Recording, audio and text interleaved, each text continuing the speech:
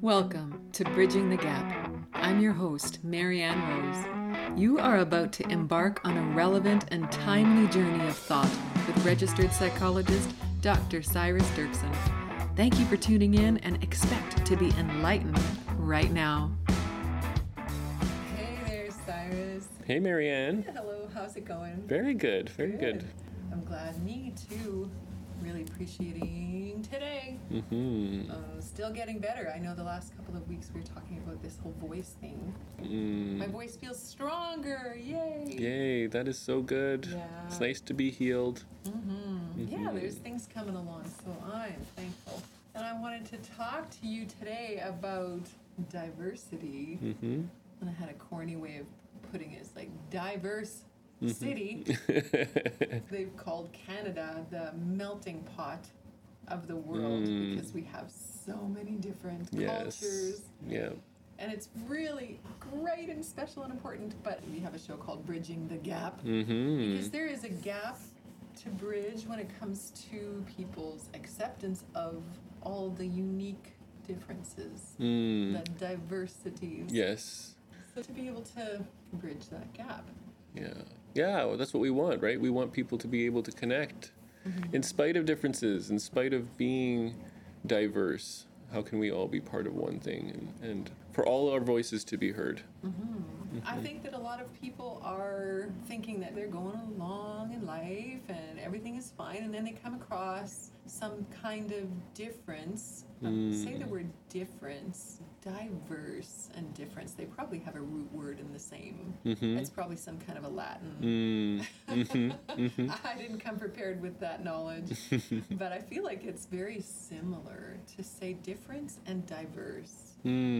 Yeah, I think it can be difficult when we see things that are different. We can have negative reactions to it. We can be threatened in particular, and we can misunderstand what's going on. I know that between different cultures, for example, that people can have more difficulty seeing reality, like telling when somebody's lying or not. Like, we just don't understand the signals that are coming from other people with different social norms. So that can create gaps. Yes. It can create a lot of misunderstanding. Yeah.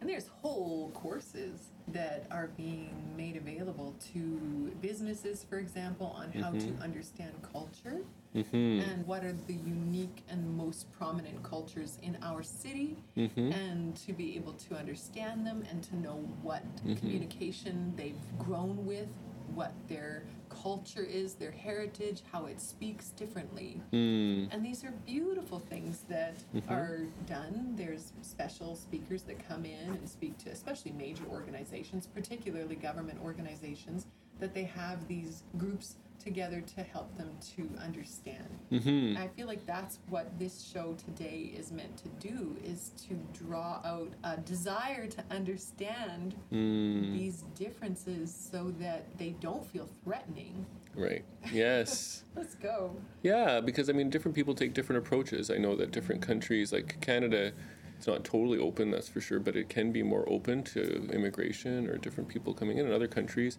can have more difficulty with that or have different policies on that where they don't allow that as much. And I think that the feeling can be when you have other people coming in is this feeling of, oh, these are difficulties that are coming in. We're going to have to deal with problems that are happening in other people in other countries, and we're going to lose our identity. We're going to lose, which can be threatening. Right. It can be threatening for people as they think about having more people coming from other countries. And I know living in Winnipeg, there's lots of different cultures here. There's lots of different ways of being, and if you go out into community centers, you see people from all over the world. It's like, I remember thinking sometimes like, oh, I don't really need to travel. You know, it's actually feels kind of like I'm traveling right here sometimes. You know, there's people from all kinds of countries, and they're not all the same. They're not all dressing the same. They're still keeping their cultural identities in some of those ways, even in how they dress and maintaining their languages. So it's just very interesting to live in that way. And I'm guessing that living in that way, like Winnipeg, can be helpful for feeling more comfortable. Yes. I like that you're using the word identity. Mm-hmm. When it comes to my cultural identity, Mm-hmm. I understand it and I celebrate it. I'm interested in who I am, Mm-hmm. in my background, in my heritage. Mm. And sometimes I even feel like perhaps some of my choices, definitely food choices, Mm-hmm. because pierogies and schmontfat, you know, I'm a Mennonite heritage-wise. Mm-hmm. The farmer sausage and schmontfat is a white, creamy, tasty Yeah. gravy. If anybody hasn't heard of that before. Mm-hmm. Just things that are connected to me and some of my upbringing, and I celebrate that, and that's great. Mm-hmm. But to feel threatened that I'm going to lose my identity Mm. because there's other identities, and I feel like that's the challenge that I want to bring forth, is to be able to celebrate who you are, but welcome that there are differences. Mm-hmm. I remember hearing this one statement, you've heard me say this before, not wrong, Mm-hmm. just different, came from a book I read. It was really good advice. Mm-hmm. And to not say Mm-hmm. it's wrong, Mm-hmm. that you don't look like me, dress like me, act like me. Mm-hmm. Mm-hmm. Yeah. You know, one of the interesting things I remember happening to me is, I don't know how old I was, when I realized that I had an accent, that my way of speaking was an accent. I don't know what it was. Maybe it was because, this is my understanding, is that Winnipeg is actually a bit of a center for television, because when I listen to television, when I listen to broadcasters and things like that, they sound like me. They're speaking with the accent of our area. And the reason I'm bringing this up is because sometimes we can think like, well, I'm a person and everybody else has an accent, everybody else has a culture, everybody else has different problems, and you kind of put yourself at the center. It's like you're at the center and everybody revolves around you. But when you realize, like, no, I actually have my own culture. When I talk, it's not like I'm talking the language and everybody else has problems with that language. It's like, no, when they listen to me, they think I have an accent.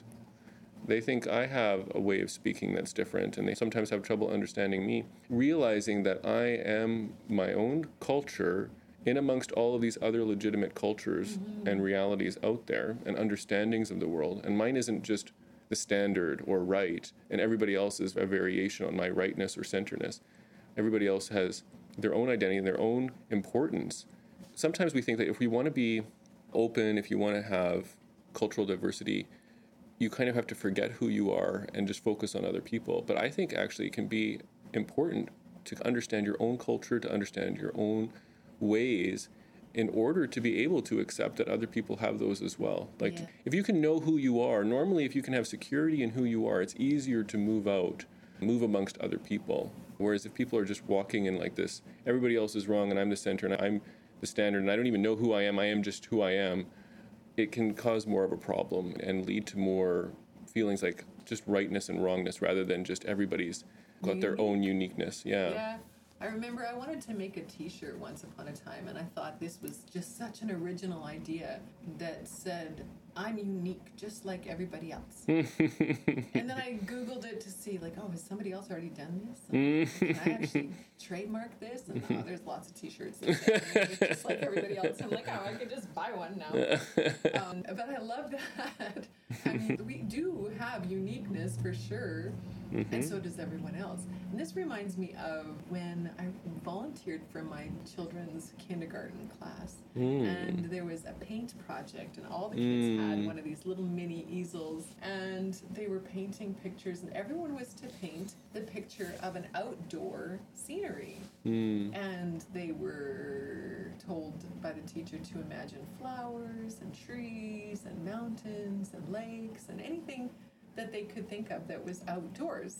And no one drew the same kind of picture. Everyone's was different, unique, and really varied. You know, somebody would have a tree that was puffy and green, and another one would be all branches and no leaves, but they were both trees. I feel like that's us. A child's art is like human art in existence in the way we walk around the planet, who we look like on the outside. And I think that's part of where I wanted to go with this too, because that's an important conversation we still need to have, unfortunately. I'm saying unfortunately because really, 2022, we're still talking about accepting race, And that's not okay. You know, the conversation is still there, though. Still something we need to accept. See these differences in the way we look. And I feel like if we draw it to the painting idea of children, that they're all different, but beautiful and interesting and odd. And what is that? Is that a tree? No, it's a spider. Yes. Yeah. Everybody's unique. And even within a group that you would say everybody is the same, even if you tried to create a group where you're like, okay, we're homogeneous now, we are all the same, and then you did that exercise where everybody paints something like that, everybody would paint something different.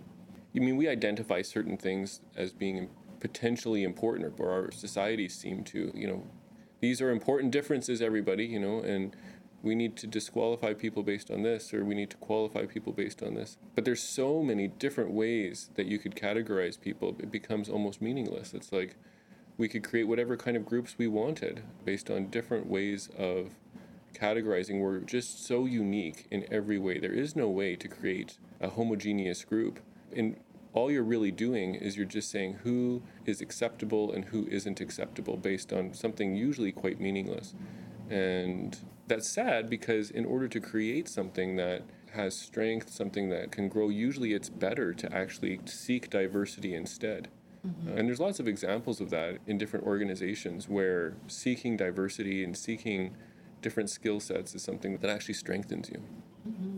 I think being open in even our city, so we have a diverse city, and there's certainly a melting pot of different cultures and races, skin color, and so it is important to realize that there are people that are sitting in a room with someone a different skin color than them and feeling a way just looking at the color. And not suggesting hatred right away, but I am suggesting that it makes them feel different and perhaps separate.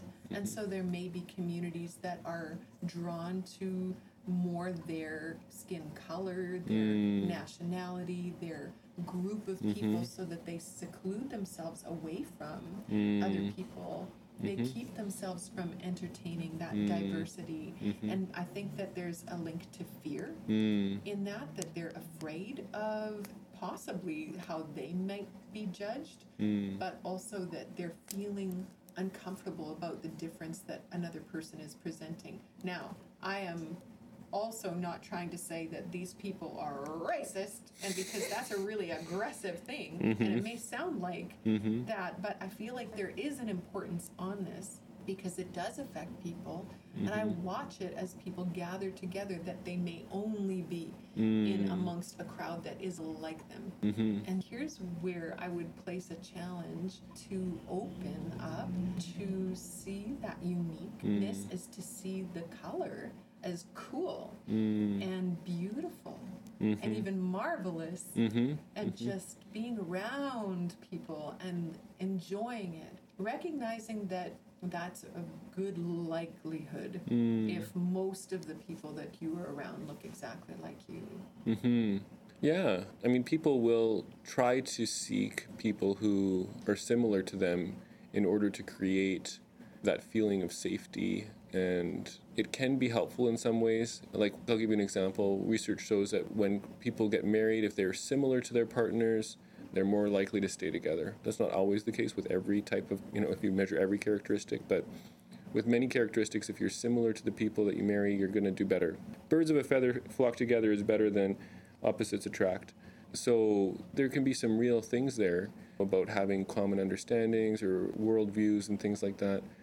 But I agree. I think that seeking diversity, crossing those lines, there's so much richness there to expand ourselves and to learn and to humble ourselves and to realize that we're not the only ones with legitimate ways of looking at the world. And there's so much learning out there that we can do if you have that openness to a new experience. And I like the word learning too, because this is not to shame a person. If they're experiencing a feeling of awkwardness in this, and you're listening to this and like, oh yeah, I get it, I feel that way, and oh, I'm sorry. It's like, okay, good. Start there with that little bit of sorry and feel that weight of that, not shame, but wanting to change, wanting to understand, wanting to learn to be accepting. And that's part of all of our journeys in all kinds of different ways besides skin color or cultural differences. And being able to learn to be accepting is beautiful. We can celebrate and wonder at people who are opposite. Who see things so differently. Yeah. You know, it's funny, I remember going to another country where they looked at time differently. They would arrive very late for everything or not show up at all. You know, it's frustrating. You know, it's like, oh, this is frustrating. How can there be anything good about this way of doing things? And I remember talking with somebody from that culture, and they were like, we just see the person that we're with as being very important in that moment. So oftentimes, from my cultural perspective, we're leaving the person we're with in order to get to the person we're going to, and we see the next person as important. And they just saw the person that they're with as being more important. And they need to properly finish what they're doing, be present with their present interaction. You know, it's just an interesting thing. You can still probably argue both ways about that, but to understand rather than just so quickly go to a place of frustration is just a really interesting thing. I think you can ask questions when you are looking to understand. I'm always fascinated by people who ask questions. I feel like I'm one of these people who wonders and observes and notes. And then there are people who are just really good at asking questions and really seeking, just looking at asking about viewpoints. And just what you did, you learned something from that. Why is it like that? Was it something that you found out was actually cultural? And that can just help a lot of relationships, hey? Why is your viewpoint like that? Tell me where this comes from. Why do you like, even with taste, a certain type of food? What do you enjoy about it? Especially if you're scared of it. It's like some people don't want to try certain ethnic foods because they're different. I like my burgers. And for me, I'm not one of those. I love all kinds of ethnic food. Oh, bring me to all the places. I have a diverse palate, for example. It certainly can bring you to new places to eat different things. There's another idea here that's kind of interesting around the differences, which is the feeling like you can't question or judge another culture, which is just an interesting idea to explore. You know, we have things in personalities and people that we would say, you know, that's healthier, that's less healthy. And we have sometimes trouble even saying that or making those kind of decisions about things. I mean, usually society has some pretty common ones like don't kill people, you know, like that kind of thing. You know, bigger, just to make it obvious, right? And one of the things that I think that could be difficult for people sometimes is this idea that you can't call something in a culture healthy or unhealthy, that it has to be completely okay no matter what a culture is doing. And I mean, maybe you don't call it cultural if it's not positive, but I think that there are certain issues in certain cultures that can be problematic. Like, for example, certain cultures have very high rates of incest or things like that have actually become a cultural dynamic in that culture, or child abuse or different things like that. And so it's just an interesting thing to think about, that if you try to be tolerant to the point of saying that everything has to be okay, if you put it under the camp of, you know, a larger group, it actually can become even more threatening because you can't protect yourself from it.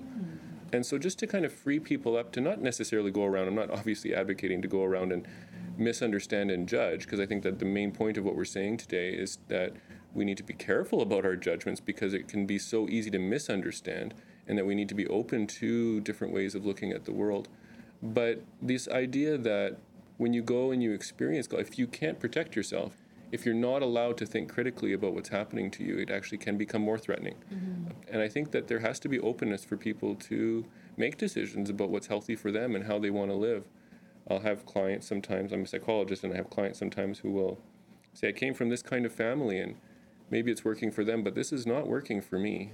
And, you know, that freedom to make decisions for themselves. I came from this kind of culture and that doesn't fit with my personality or the way that I want to live. So for people to have that freedom to talk about cultures without having to adopt or or at least to be able to think critically about it, I think is important. And to realize that that can sometimes be healthy. For sure. I look at this as like a giant map, and perhaps a map of the world. And even what you've done is to pinpoint a specific space that says this is a concern, and in the bigger picture, like the large map, to pinpoint the hurt, is the fear, is the lack of understanding, is the feeling of threat, that those are all part of what keeps a person separate and closed to be able to potentially open up to at least even understand. And so they would feel threatened because of a culture that there's incest. That would be something they would know. Yes, it's important. Yes, we need to absolutely have that understanding if we can get it and discern. And certainly that could pertain to what can happen in relationships and threats in relationships, even the ones that are in our own city, close by, people that we don't understand, background things that could even be quite uncomfortable because they're not rooted in health. And I would definitely say that incest is a problem when it comes to what's healthy. It's not. It's not. But a lot of the world, like you said, that's not maybe their viewpoint. Of course, we're in Canada, so we're talking about this in a specific way. You know, from our perspective, right? Yeah. And I think that's really good here to be able to also understand that if you can just pause to know why the threat feels like it's there, is it actually rooted in a real, deep, dangerous, unhealthy place? So, of course, ask yourself that question. You need to know. I think that we so often have our decisions based on culture or religion or race, you know, based on things that are deeply emotional and ingrained, you know, things that we haven't even thought about. You know, if I was to ask somebody, you know, are you racist? They might be like, no, I don't feel racist. I'm not making a decision to be racist, but they still may have all kinds of behavior and thoughts and emotions and prejudice of various kinds, or sexism, or, you know, like all kinds of things that are just deeply ingrained into their foundations that are very difficult, and they wouldn't even be aware of or think about them. And so when you're coming to these decisions about cultures, it's so easy to be influenced by those things. It's so easy just to have automatic emotional reactions. Our emotions react faster than our thoughts.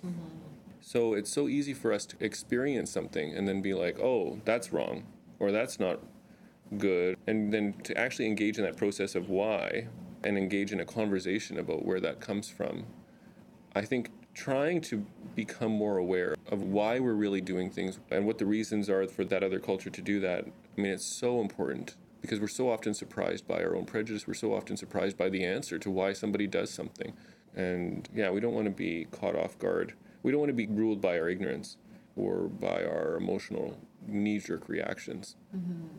Yay, I love it. I think that's so good. It's like, okay, this conversation can also help you to calm down and just be a witness of the things that you hear and sometimes watch your reaction and observe it internally. Sometimes better than out loud.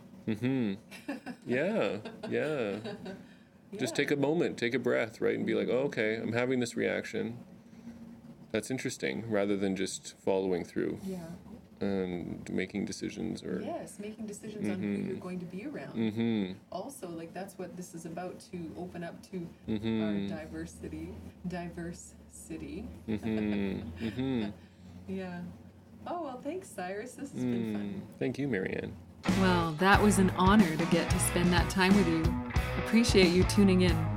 Please check out more of Dr. Cyrus at maplecrestchurch.ca and at drcyrusdirksen.com.